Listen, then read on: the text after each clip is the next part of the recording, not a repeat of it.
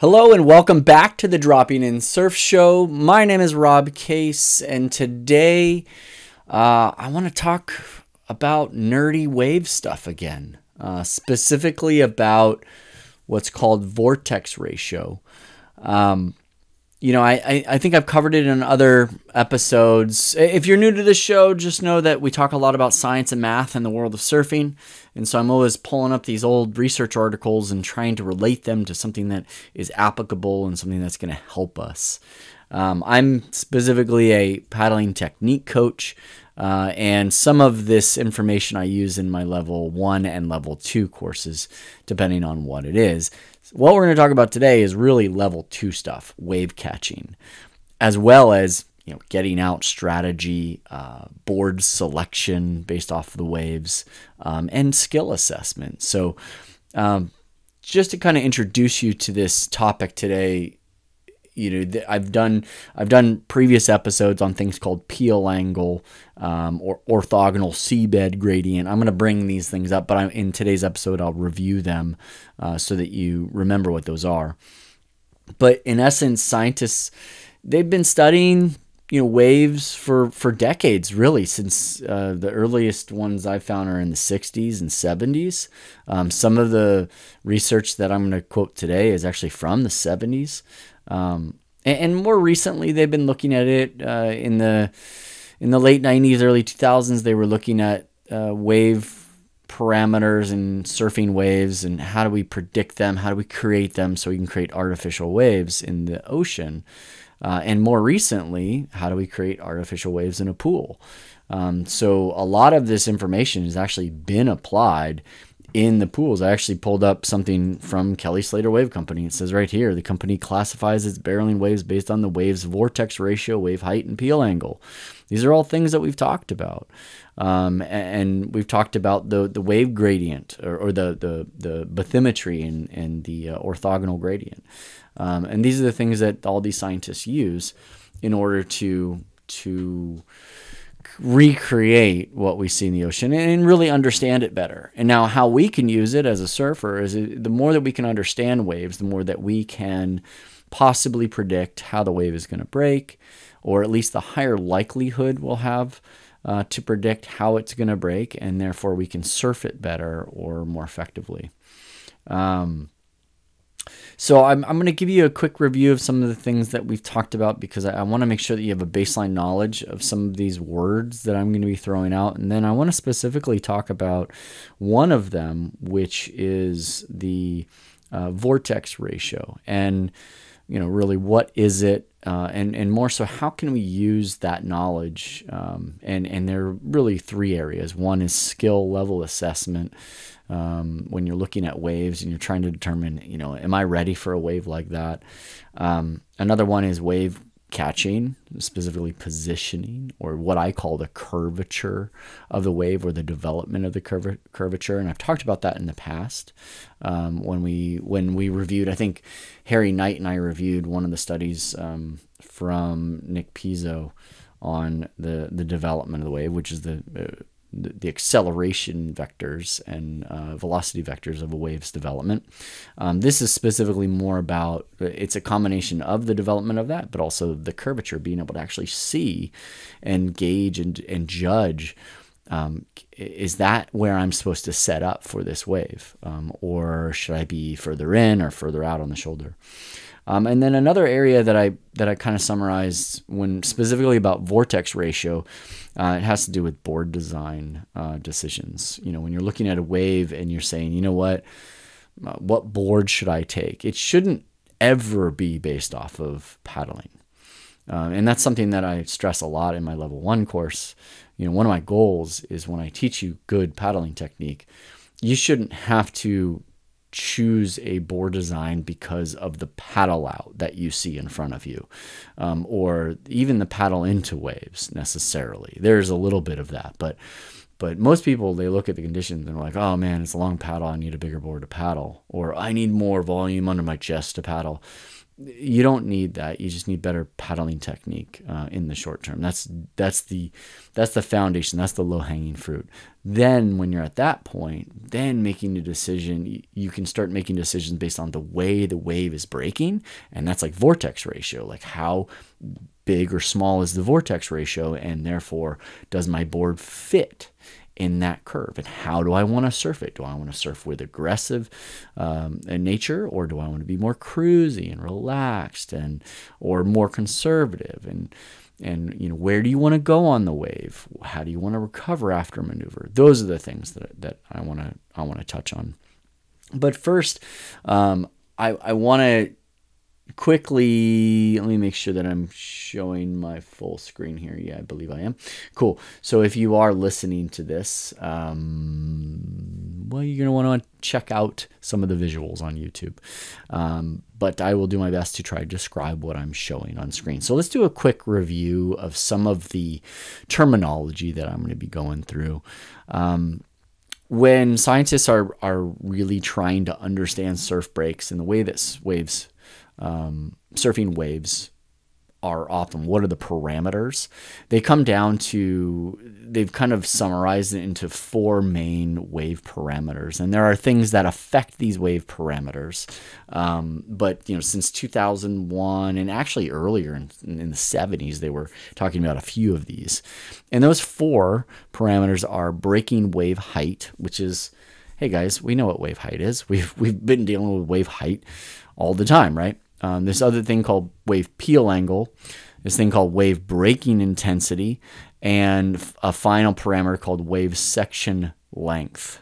So wave height, wave peel angle, wave breaking intensity, and wave section length. Those are the 4 parameters that they've kind of summarized, and they said, we can describe suitable surfing waves based on these 4 parameters and the combination of these 4 parameters. So just to review, breaking wave height, we're really talking about kind of the scientific height. This isn't the cultural height differences.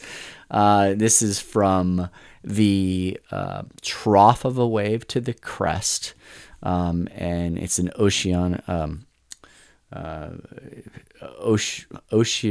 oceanographic measurement from the crest to the trough. Say that 10 times fast. So it's basically not, it's not like California or Hawaiian or East Coast or West Coast scale. This is more a scientific scale from trough to crest. And so that's kind of how they determine that. And they're basically have limited, there's been a range. In 2003, they did a study that showed that there's kind of a surfable limit range of wave heights from 1 meter to 20 meters. Of course, they say that, if you're highly skilled, you can surf something less than 1 meter. And we've seen it all the time. 1 meter is 3 feet. You can surf 2-foot wave. You can surf a 1-foot wave with big enough board. And even if you're super skilled and light on your feet, you can surf smaller waves. And then 20 meters, we've seen surfers surf bigger than that, but this was back in 2003 when we haven't really seen that much. Other than that, then they start talking about, toe-ins, and above 20 meters, they're talking about toe-in surfing, and there's certain craft around that. But that's their definition of wave height. Wave peel angle. I went into a very long discussion on peel angle, and there's a specific study that I covered on peel angle, and in level 2 I talk a lot about peel angle, what it is. Let's maybe talk about what it is specifically. So peel angle is if you're looking from top down, from basically the clouds, and you're looking down at a surf break, what peel angle is the angle between the white water line of the previous wave and the incoming line of the swell. And it's that angle between the two. So I'll show you on screen kind of what that looks like here. So it's this angle here. Here's the whitewater line of the previous wave. You can see it here. There's the whitewater line of that previous wave. And then this is the oncoming swell that's coming up. And so the angle is the angle between there. And essentially what they're saying with peel angle, they're saying here perhaps the most critical parameter to determine whether a wave can be surfed other than wave height is peel angle. That's a pretty strong statement, but that's one of the reasons why I cover peel angle in great detail, and how do you use peel angle to set up where you should be catching waves, and also where you should be paddling out. If a peel angle is not within a range that can be surfed, then the wave is said to be unsurfable, according to the studies. So you can actually have really, really high peel angles up to 90 degrees. That's always a possibility. A Waikiki wave is 90 degrees. It doesn't really peel one way or the other, it just kind of breaks straight. But you can't do as much on a wave with a peel angle that's high. A wave peel angle that is too low, though, a zero peel angle, which is basically a closeout, it's not really a surfable wave. You can't surf it. You have the drop, and that's about it. So they basically summarize it anywhere from about 0 to 20 degree peel angle is unsurfable for the most part, unless you're getting towed in. You just don't have enough time to get down the line to do anything. It's considered too fast to surf. So low peel angles break too fast to surf. And they summarize it actually quite well. The difference between a surfable beach and a non-surfable beach is often that peel angles are just too small, right? So you can have high peel angles and it could be a surfable beach. I actually surfed, it was a beach yesterday with my son, and it was like a 90 degree peel angle. It didn't peel at all. We basically went straight on these big longboards, but it was great for him when he's learning, right? So you can do it. It's just you can't do as much. You're not really hanging 10. You're not ripping big turns on a peel angle that's 80 to 90 degrees, but you can still surf it. And there's kind of a sweet spot with that. And in that other podcast, I talk about what those sweet spots are for takeoff, for a cutback, for a vertical reentry, for a barrel ride. There are all these peel angles that they covered in that study in 2003, which I love using that as just an example because they really got into the weeds on that one. So let me just make sure that I got everything for here.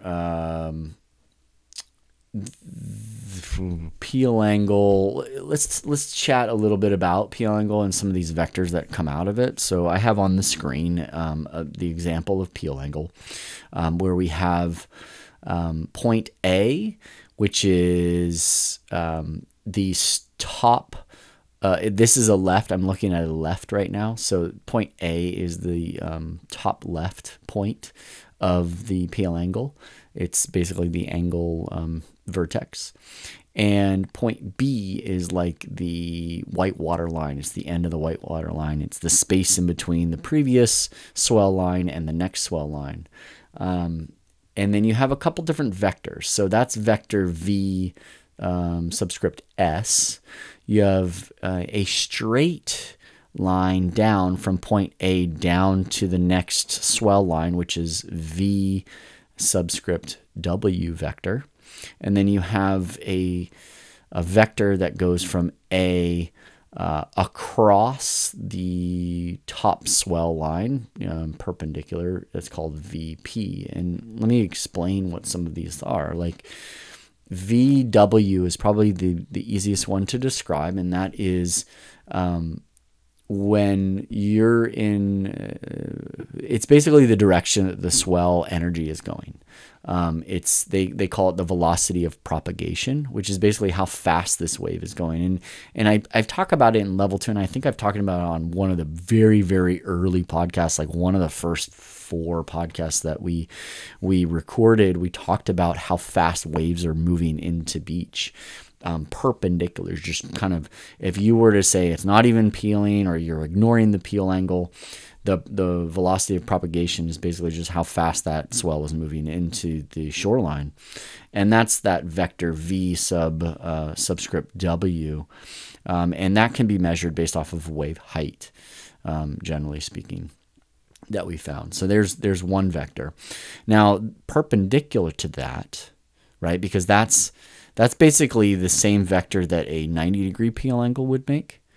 Right, but so VW would equal VS if it was a 90-degree peel angle. It'd just be going straight into the beach, right? And so that energy transferred to you is equal or similar or the same. Now VP, which is actually traveling parallel to the swell line, the outer swell line, that is perpendicular to VW. And now that vector is a really special vector. It's called peel rate. Now, peel rate and peel angle, I briefly touched on it on a previous podcast, but peel rate is actually a slightly more accurate measurement of how a wave will peel down the line, because you're going to have different peel rates, and when you talk about rate, it's basically distance over time. It's velocity. It's a rate at which, how in this wave in particular, how fast it peels to as a left, to our visual right, but to the surfer's left, right? So how fast is that peel rate peeling? So the rate is a little bit different than the peel angle, but they are very closely related. The reason why in history they've used peel angle is that it's easier to measure via photographs than peel rate. Peel rate is a little bit more tricky to actually measure. So the peel rate is the velocity the wave breaks or peels along the wave's crest to, in this case, to the left of the surfer's left, right? So you have wave propagation going straight in, you have peel rate going to the surfer's left, and it's going that way in a certain speed or direction. And so then the angle in between that the white water takes, that the actual peel line, that is the resultant velocity vector, V subscript S. It approximately the surfer's speed if the surfer remains close to the wave's break point. So, or in the pocket. So if technically the surfer just rides in the pocket as close as possible, they should be moving at a similar speed as this V subscript S vector, from point A to point B.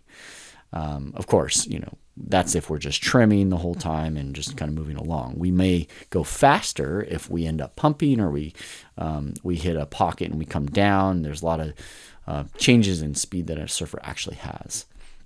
But this is a little bit deeper of a conversation around peel angle, and this is why I think peel angle, and we're going to talk about it in a little bit later, how it relates to braking intensity or wave vortex, in terms of wave catching and positioning.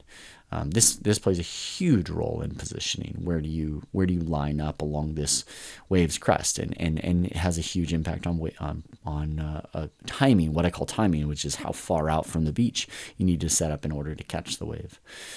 So that is peel angle. So let's move on to wave breaking intensity, which is that third parameter. Wave breaking intensity, it sounds deep and strong, and this is essentially what we're going to be discussing, is the details of this. They describe there are different types of waves. So the basic oceanography definitions of waves breaking are spilling, plunging, and collapsing and surging. So those four. Surfers really only ride spilling and plunging waves. Plunging waves are like barreling waves.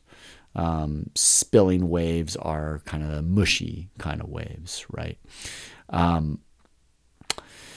So back in 2001, these two scientists used this kind of general concept to investigate the relationship between the the vortex shape, or the barrel of the shape of the barrel, and the various parameters, and just to see, okay, can we use this kind of ratio of length to width of this barrel, or can we relate the roundness of the barrel to braking intensity? And they found a lot of different correlations, which I will go to in a minute. And they came up with actually a linear relationship between the vortex ratio, which is the length to the width of that barrel, to the orthogonal seabed gradient. So orthogonal seabed gradient is essentially relating to the seabed, or the bottom bathymetry, and orthogonal means 90 degrees. So it's basically as a swell comes in at a certain angle, whatever it's orthogonal with in terms of the feature underwater, that's the seabed, and the gradient is the change in depth of the seabed. So as it's the change in depth of that line, or that vector that swell is coming in on. So if it's coming from really, really deep to really, really shallow, and that swell is coming right along that line of deep to shallow, then that is a very steep orthogonal seabed gradient. That could be like pipeline, Teopu. It could be really slabby kind of waves. Black's Beach in San Diego comes up through the canyon. But Black's is actually a great example because you have a lot of refraction come out of the canyon. Moss Landing's another one where you have this deep water canyon offshore. And if the angle is coming straight down that canyon, and then all of a sudden hitting really, really shallow water, you have really, really high seabed gradient, and therefore higher breaker intensity.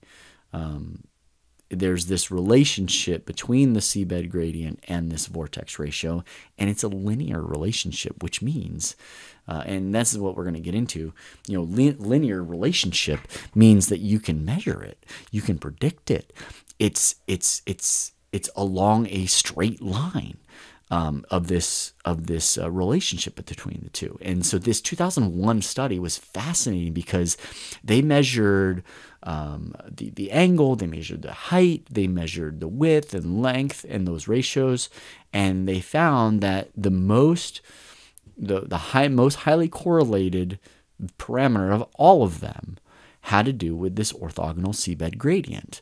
So there is a seabed gradient that is natural, and that is, that's not what we're talking about. Orthogonal seabed gradient specifically means the angle that the swell is coming in to the gradient of the bathymetry at that along that vector that the swell is moving across. So you could have it like Black's Beach or at Moss Landing, where you have this deep water canyon, or even Nazare, you have these deep water canyons, and if the swell is coming right up the canyon 90 degrees, you're going to have the greatest braking intensity potentially. If the swell angle is coming more from a different angle, kind of sideways, it's going to be a different orthogonal seabed gradient that energy hits, and that gradient changes possibly from a little bit shallower. It won't be such a difference between deep water and shallow water, and so the braking intensity isn't as strong. And then you have like certain seabed orthogonal seabed gradients, like at like San Onofre, or up here at Bolinas, or in Santa Cruz at like Jack's or Privates, or Cowles, where the seabed gradient is very, very slow and very, very low, where when the swell is coming orthogonally to it, it progresses very, very slow, and so that intensity is very low. And so they found this great correlation. That's what I'm going to talk about today. Here's a picture of the vortex ratio. So what I'm showing here, it's a view of a barreling wave from kind of like a channel. It's a right, and it's coming toward the camera, and it shows the height H, the height of the breaker, which is H subscript B. It has a almondy shape around the barrel, and so it's curving. It's basically showing that almond shape of the barrel itself, where the width is from the face of the wave to the lip in the middle of the barrel, or roughly in the middle, kind of up near kind of the widest part, and then the length is from the upper part of the curve inside the barrel down to where the lip breaks. And then there is actually an angle as well. There's a vortex angle, which is the angle. They don't describe it in the study, but they just show this same view here. The angle is, it appears to be the angle at which the lip strikes the water in front of it. But I think they may describe it differently. It's more of the angle that the vortex ratio makes with that water. So those two descriptions sound really similar, but I think they're slightly different because when you look at the picture, it's kind of like taking this almond and putting it more upright or putting it more flat, and that's similar to how the lip line strikes the water, but there's a slight variance in there. So I'm gonna scroll down to that last parameter, and then we're gonna go deep into that one in a moment. But we're gonna scroll down to wave section length. So when you look at a wave from an aerial perspective and you see the peel angle, well, the peel angle is only for a certain period of time or a certain section length, and so many waves, especially beach breaks, you have like a section and then like kind of closes out and then there's another section. So when you're riding along a wave, you're going to actually have different section lengths and you're going to have different peel angles, and you'll also have different breaking intensities. And so and different heights as well. Some waves are actually growers, like G-Land is a grower, where it starts out a little bit small and then it grows as it goes down the reef. So these 4 parameters are always changing on the same wave that you may be surfing. And so they specifically mention wave section length because it changes, right? It could be different winds that mess up the sections, that blow a section over. It could be the bathymetry or the feature underwater that changes something. It could be broken up because there was sheltering offshore, or wave interactions as they come in. So there's a lot of reasons why a wave might section and have a bunch of different sections. But it basically says here, a surfing ride is actually made up of a variety of sections, breaking with varying heights, peel angles, breaker intensities, and section lengths throughout the ride. For example, small sections that break at once with a peel angle near 0 are not a problem for a surfer, provided the surfer can generate enough speed to make it past the section to the unbroken wave crest. So that would be like if you're looking at a wave and you're saying, hey, you know what, there's this section here that it closes out. It's a peel angle of near 0.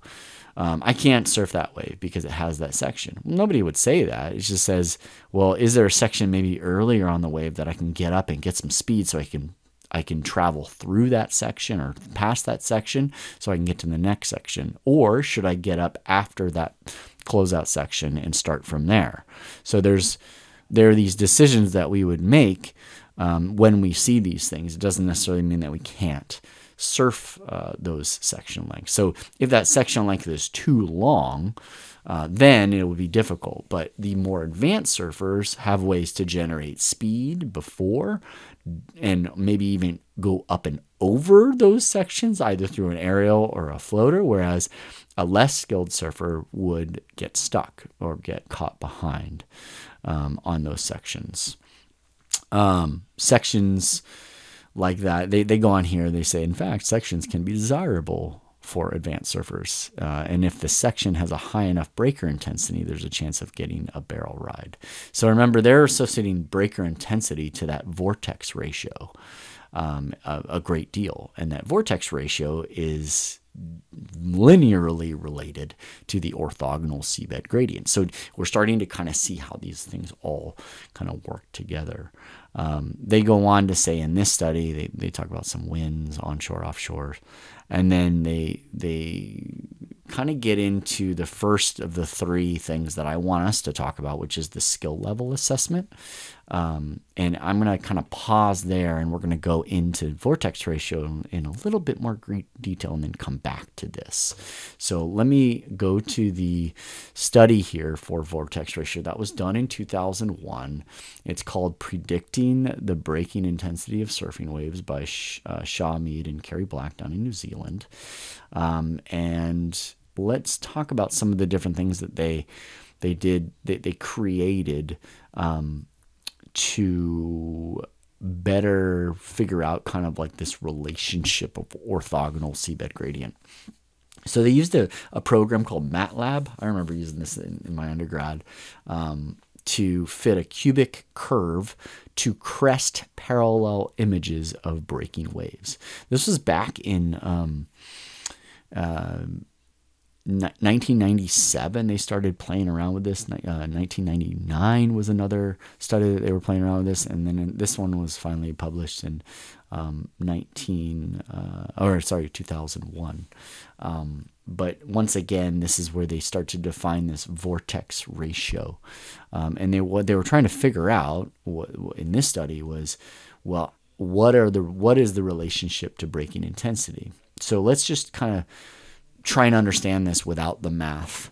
So if we have this ratio of length to width of the barrel, you have waves like, and I'll throw up, let's throw up Teahupo'o.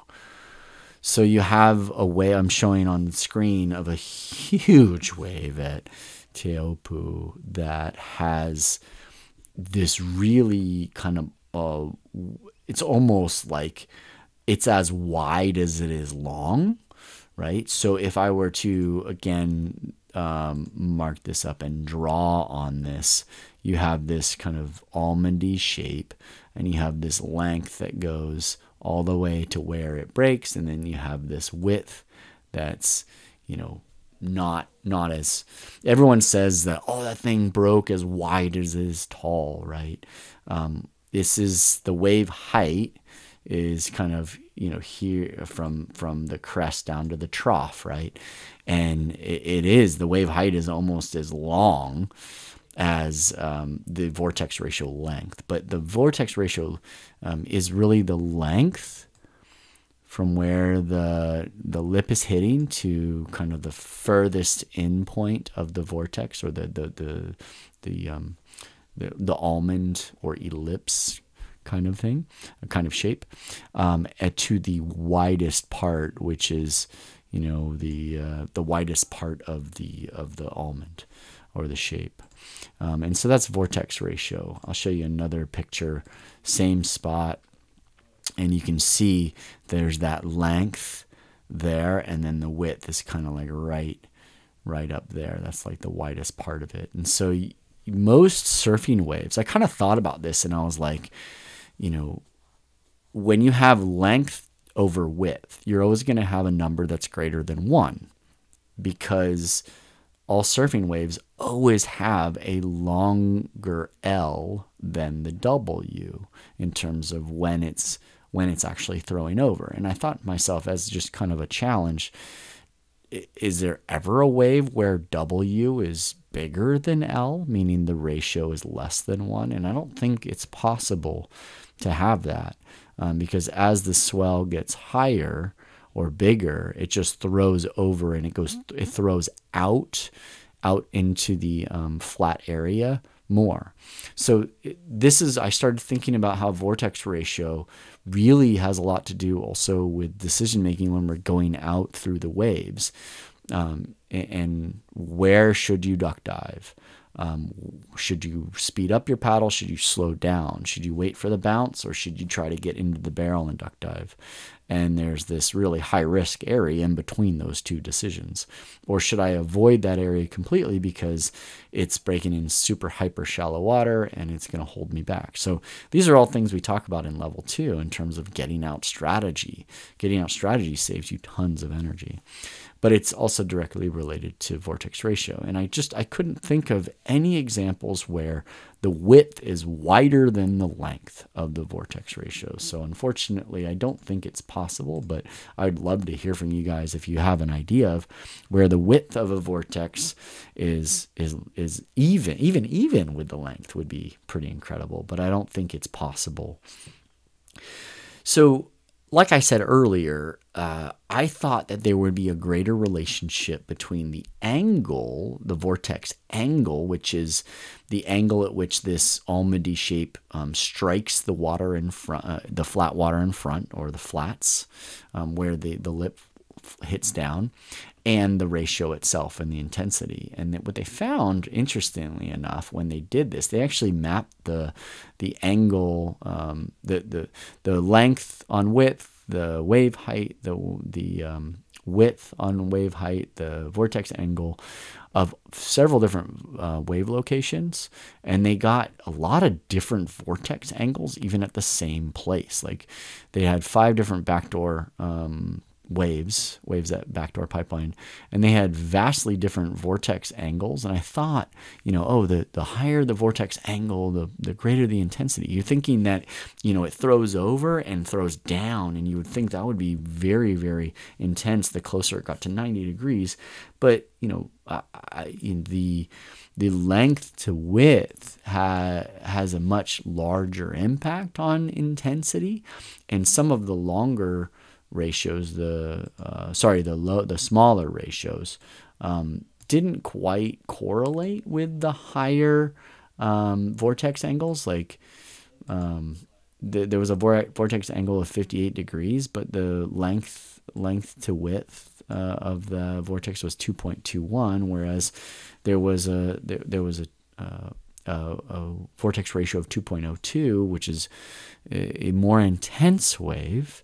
Meaning the length is longer than the width, and the vortex angle was 50 degrees. So you would think that it would be higher than that, but it was not. So they had a lot of inconsistencies with the vortex angle. And so let me scroll down to some of those where they kind of related them. So the mapping or the scatter plot that I'm looking at right here is you have vortex angle degrees on the x-axis and the vortex height to width ratio. So they're actually looking at the height of the wave to the width of the vortex, that ratio. So if the height is much bigger, like very big compared to the width, let's say the width is really small, then you have a really high number. And so it's going to be higher on the y-axis.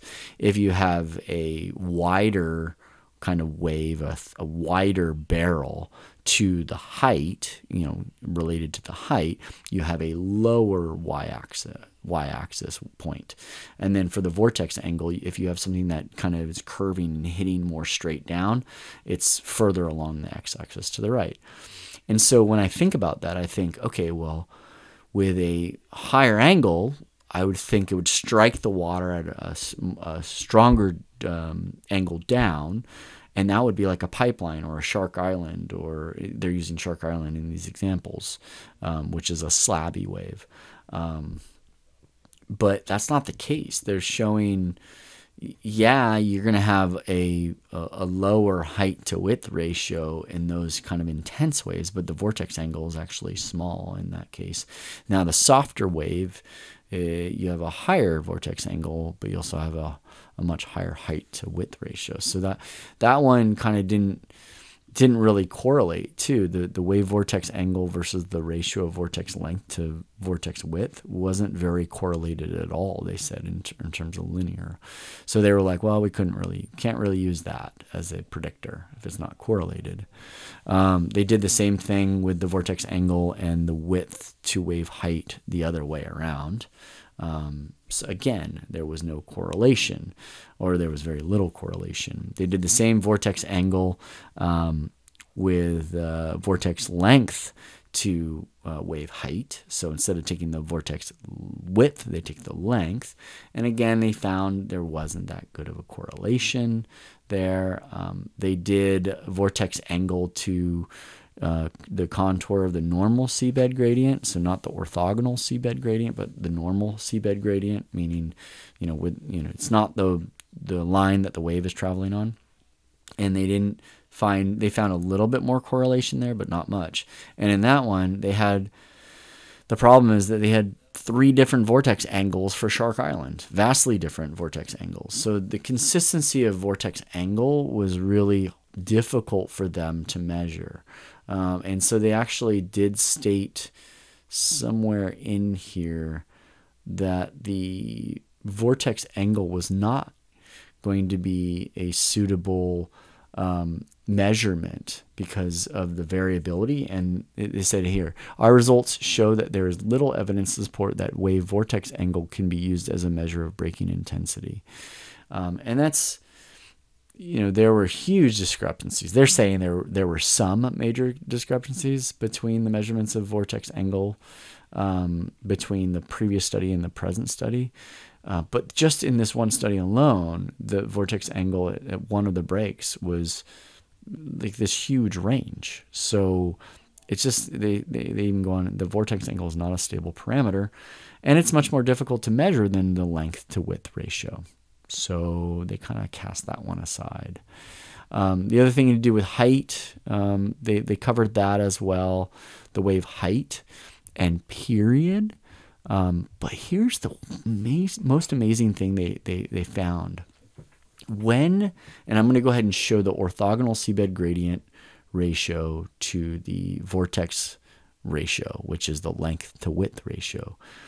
You had this beautiful linear correlation between the two. So you have this scatter plot, you have Shark Island, which is that slappy wave with a lower vortex ratio and a lower seabed gradient. So you have a seabed gradient that is very low, whereas you have a seabed gradient for Lyell Bay, which is high, and that's like kind of a really mellow sloping wave.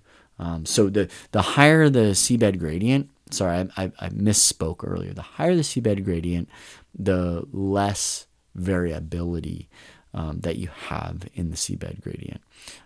So it's a horizontal distance to one vertical unit. So the ratio. So the slope is longer horizontally than it is vertically when it's a mellower wave like Lyell Bay or San Onofre or Bolinas or Santa Cruz, Cowles. So you have a longer horizontal distance versus the vertical unit, whereas a lower horizontal distance to vertical unit like Shark Island or Pipeline or Teahupo'o, you have a low orthogonal seabed gradient. So when you have a low orthogonal seabed gradient, meaning it changes depths really quickly, that's essentially what it means. And you have a vortex length to width ratio that is very low, meaning the length is almost even with the width. So that's what that means. The length and the width are really close proportionally. When you have that and a low orthogonal seabed gradient, you have a really intense braking wave.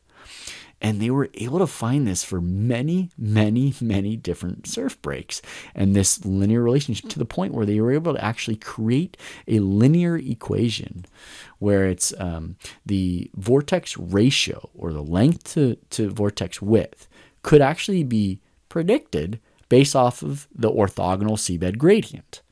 Right, so it's 0.065 times the orthogonal seabed gradient plus 0.821 gives you the vortex ratio, which is crazy, right? And they said that the vortex ratio ranged between 1.42 and 3.43. So 3.43 it's a much longer length and not a very wide, right? 1.42 is, it's getting closer to 1, so the length is still longer than the width of the barrel, but it's a lot more round. Okay, so you have round versus kind of more almondy, right? Now, this is, of course, has to do with plunging waves only. Okay, plunging waves only. But this was fascinating, because what they did also is they took a look at wave period and wave height as well. And they found that while period and height also will change the intensity of the wave, let's go back down to the conclusion here. Where is it? Conclusion. I thought this was the most amazing thing, because I'm like, wait, you guys are forgetting about period. Here we go. Including wave height and period in this method could improve breaking intensity prediction, but the range of wave heights and periods at high quality surfing breaks is not large enough to greatly affect the general results obtained by using the orthogonal seabed gradient alone. So they're basically saying that the orthogonal seabed gradient works. You can basically predict the tube shape just off of orthogonal seabed gradient. The heights and periods at these different breaks, you could try to use those, but the orthogonal seabed gradient alone works, and you don't need to, and it's so consistent and it's predictable. So I found that really, really interesting. And then they came up with this thing right here. This is the classification of wave breaker intensities, and they just gave us a couple examples. So we'll start with the most extreme intensity. The vortex ratio is between 1.6 and 1.9. So remember, these are the descriptive terms are square or spitting. Examples are Pipeline, Shark Island are the ones they gave, and they gave a nice little picture, and you can actually see how round the barrel is. So when the barrel is more round, then that's an extreme intensity. Very high intensity, they're saying 1.91 to 2.2 on the vortex ratio. Descriptive is very hollow, things like backdoor, padang. I would even argue some backdoor waves are more like extreme, but they put backdoor here, and they show a picture of one, and yeah, it's not as round. It's a little bit more almondy, a little bit longer than it is wide. And then you have a high intensity, a vortex ratio of 2.21 to 2.5, and this is descriptive term is pitching or hollow, and this is like Kira, off the wall. Again, two places that I think get really round, but they're showing, some like a tube section of a wave. I would even say maybe high might be like J-Bay, where it is barreling in the barrel section, but it's more almondy. Definitely more almondy of a barrel. A little bit harder to actually ride in the barrel, those kinds of braking intensities. And then you have an intensity of medium high, which is a vortex ratio of 2.51 to 2.8. Descriptive term is some tube sections. And they're saying example breaks like Bells Beach has sometimes a tube section, Bingan in Indonesia. And they're showing kind of someone doing like a pocket ride right in front of one. So it's kind of a tube section, not really. And then finally, they have the intensity of medium, where the vortex ratio is 2.81 to 3.1. And the descriptive term is a steep-faced but rarely tubing. So it's got nice steep section, maybe for a turn, but you can't necessarily get barreled. Example break was Manu Bay, Wangamata, and that's in New Zealand. So they took this and actually, what some of these other studies have done, they've thrown these in. Let me see if I can find it here.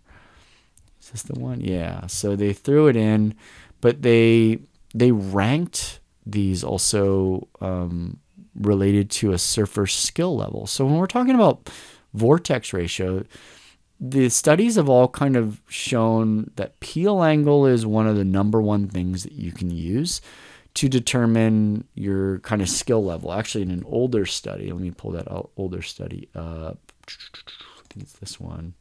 Yeah. Here's an older study. This was in 2001 versus 2003, which is the other one. It actually gives a rating system.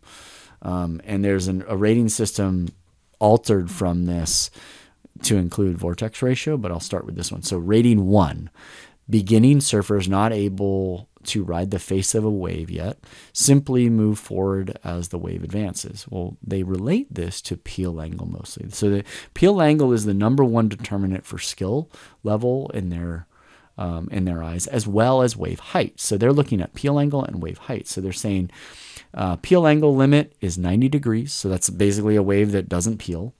The minimum and maximum wave height in meters, 0.7 to 1. So a rating 1 or a level 1 surfer, beginner surfer, not able to ride the face of the wave, basically riding whitewater. A rating 2 or level 2 is a surfers able to successfully ride laterally along the crest of a wave. And they said that their peel angle limit is about 70 degrees. Anything faster of a peel angle, because they don't know how to generate speed, they're not going to be able to keep up with. So any sections that are faster than, say, a 70-degree peel angle is too fast because they can't generate speed. The minimum wave height is about 0.65 meters. Maximum is about 1.5. So meaning they can ride a little bit bigger waves and they can ride a little bit smaller waves and ride down the line. A level 3 surfer is a surfer who has developed the skill to generate speed by pumping on the face of the wave. That's what we just talked about. So their peel angle limit is 60 degrees. They can't really go in waves a little bit faster than that, but they can ride smaller waves and larger waves. They said 0.6 meters to 2.5 meter size waves. A level 4 surfers beginning to initiate and execute standard surfing maneuvers on occasion. They can their limit is 55-degree peel angle, so a little bit faster of a wave, and again a little bit smaller, 0.55 meters, and actually a lot bigger of a wave, 4 meters. Level 5 surfers able to execute standard maneuvers consecutively on a single wave. A peel angle limit of 50 degrees, a little bit smaller of a wave. Again, they're just lighter on their feet. They can change things, so it's 0.5 meters to greater than a 4-meter wave. And really from then on, every surfer from level 5 up to 10, their max wave is greater than 4 meters. But their minimum wave keeps going down. So a level 6 surfer, surfers able to execute standard maneuvers, consecutively execute advanced maneuvers on occasion. Their peel angle limit is 40 degrees, so the peel angle keeps going down, and the minimum wave height they can surf goes down. This one's now 0.45 meters. The maximum is still greater than 4 meters. A level 7 surfer is a top amateur surfer able to consecutively execute advanced maneuvers. So peel angle limit drops all the way down to 29 degrees. So this is somebody that is able to float over sections or do an air over a section with really tight peel angles. So any section lengths that are short, or section lengths can be longer as well with these, with more advanced surfers. They can surf a minimum of 0.4 meters. So that's going down as well. A level 8 is a professional surfer able to consecutively execute advanced maneuvers. Their peel angle is a little bit sharper. It's 27 degrees, they're saying, and their minimum wave height is 0.35. You see these guys, they make a 1-foot wave look super fun because they generate all this speed. A level 9 surfer is a top 44 professional surfer able to consecutively execute advanced maneuvers. This is back when they had the ASP and they had the top 44. The peel angle limit, they say not available, but they can surf as small a wave as 0.3 meters effectively. And then a level 10 is surfers in the future. Keep in mind, this is a 2003 study. Peel angle, they didn't know what the limit was as well, and they said 0.3 or less. But essentially, they're not really even sure, surfers in the future, meaning today even, if they redid this and looked at some of the peel angles that some of these guys are able to surf through, and how small these guys can go in wave heights and do advanced maneuvers. Anyway, I bring this up because I think it's a good way you can look at peel angle as one way to assess whether you're ready for a particular wave. But I like the newer version of what they've done. I'm going to pull that back up, where they incorporate also not only peel angle, but they incorporate vortex ratio. So a lot of times I've talked on the podcast before about how you should, oh, no, it wasn't a podcast. It was a blog post that I said, it's not a matter of wave height in terms of how you should assess your skill level. It shouldn't be wave height. It should be in the intensity, or whether or not you feel comfortable getting caught inside. That's specifically what I said. How comfortable do you feel getting caught inside? And then the breaker intensity. Vortex ratio is much more related to that, because if you have a rank 2-3 surfer, they're saying here, beginner surfer is able to perform basic maneuvers, soft breaking waves. There's no vortex ratio, and the peel angle is 60 to 70 degrees or greater. They don't really have a vortex. They're kind of spilling waves. They're not plunging waves. So as soon as you move from, say, a spilling wave, which is like a crumbly wave, to a plunging wave, you've moved up in your progression, and now you're dealing with vortex ratio. And so here on screen, I'm showing this is a 2003 study showing the different kind of ranks or levels of surfers: ranks 4, rank 5, 6, rank 7, rank 8, 9, and the vortex ratio vortex ratio decreases. So a rank 4 is intermediate skilled surfer, beginning to initiate and execute standard surfing maneuvers on occasion, steep face but rarely tubing. Vortex ratio 2.8 to 3.1. Peel angles 55 degree limit, and you got Bell's Beach or Raglan in New Zealand. So they're doing essentially the same thing. I'm not going to go through every single one. The top ranked are the top world surfers. Vortex ratio 1.6 to 1.9. Peel angle less than 27 degrees, and they're saying like Pipeline, Shark Island in Australia, and everything in between. So this is just another way I think you can use vortex ratio to kind of assess your own skill level. So that was one of my goals for today, is to talk to you about how you can use vortex ratio and look at the way the tube throws. If there's no tube, then it's less than a rank 2-3. It's kind of, you're dealing with a spilling wave, and you should be okay. Then you can look a little bit more at peel angle in that case. But I'm going to just kind of wrap up here and talk to you about the other two ways that we can use vortex ratio to help our surfing.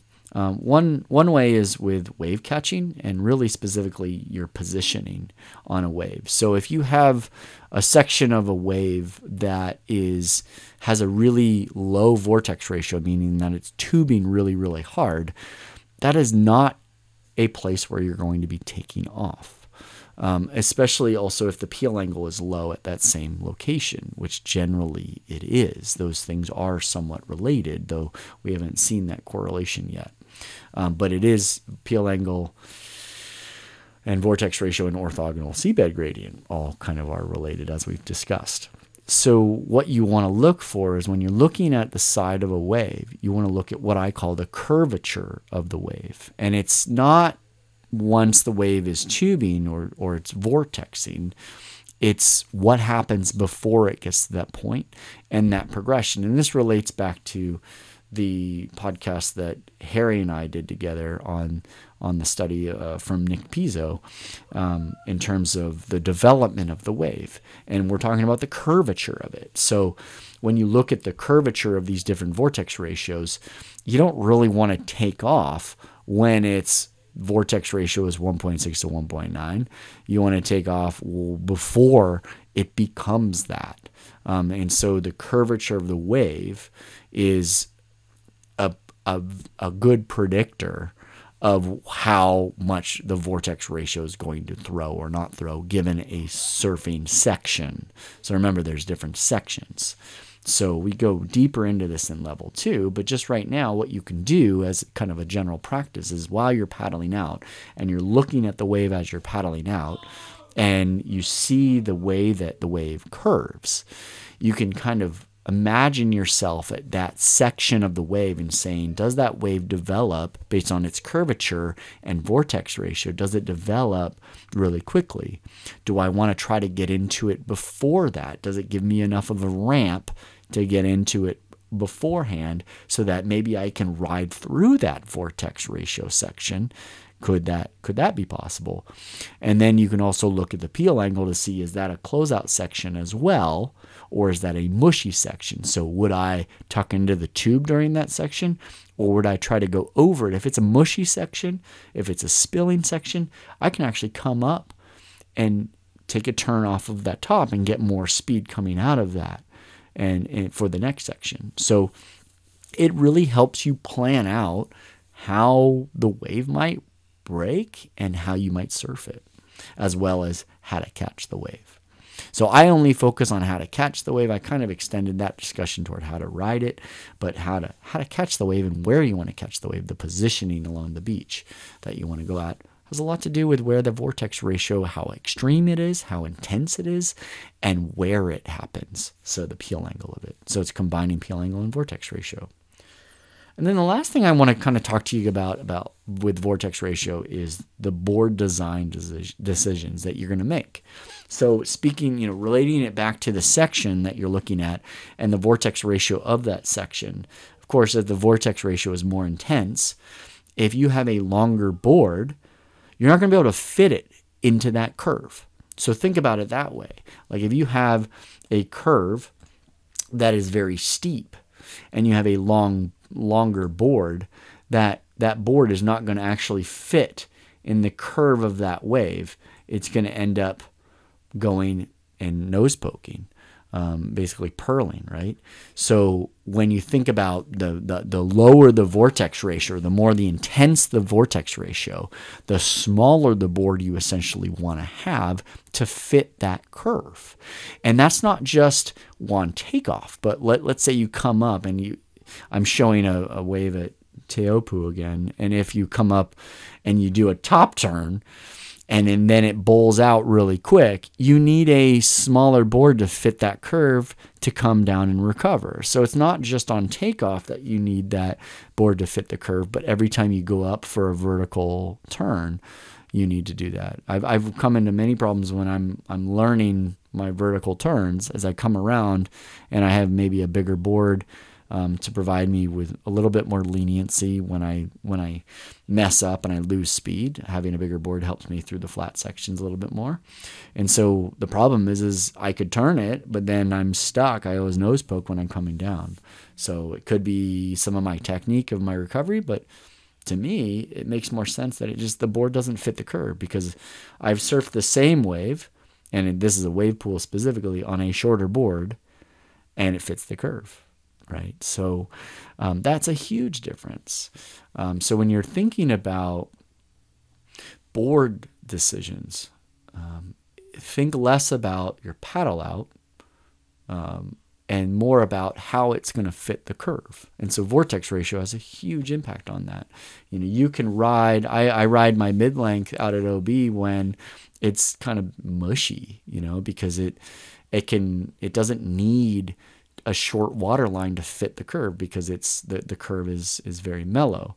But when it's top to bottom low tide, I'll take a small board out there, even if it's big, because one, I know how to paddle a small board efficiently and effectively, even through a lot of whitewater moving along and a lot of water moving. I can catch waves in the right sections in order to fit that board into that curve. And really what I'm looking at is I'm not looking at the waves on and deciding on a board based on how I should catch the wave or my paddle out. I'm looking at how does my board fit in the curvature of the wave, and how do I want to ride? And so that's how I want you to start to approach surfing, is once you get good paddling technique down and you know how to catch waves at different parts and where kind of might be a higher probability of catching a wave at different sections along the wave, given your skill and your knowledge, you can decide on a board for that session with greater accuracy, and you can end up having a lot more fun when you do it that way. So that's kind of my roundup. I know I kind of jibber-jabbered on about vortex ratios quite a bit. I hope that you got something out of it. If you did, great. Let me know. If you didn't, let me know. I know I can get onto this nerdy stuff for a while, but if you do find interest in it, I'm stoked that you found some value out of it. Of course, if you're interested in taking my level 1 course, we have the online course available for you, or you can come out and see me in person. And then I don't let anybody take my level 2 course until we go through level 1, because a lot of the basics for sprint paddling and setting up is covered in level 1. So even if people are pros and ex-pros, I start at level 1. I don't even go to level 2 with them. We're always talking about level 1 stuff. So whether someone's a not advanced beginner all the way to an ex-pro, we always start at level 1, and that's paddling technique. And then we move on to wave catching. All right, well, I'm going to go ahead and wrap up. Thank you guys for listening. If you listened this whole time, I appreciate it. And send me questions if you have any. Until then, I'll see you in the water.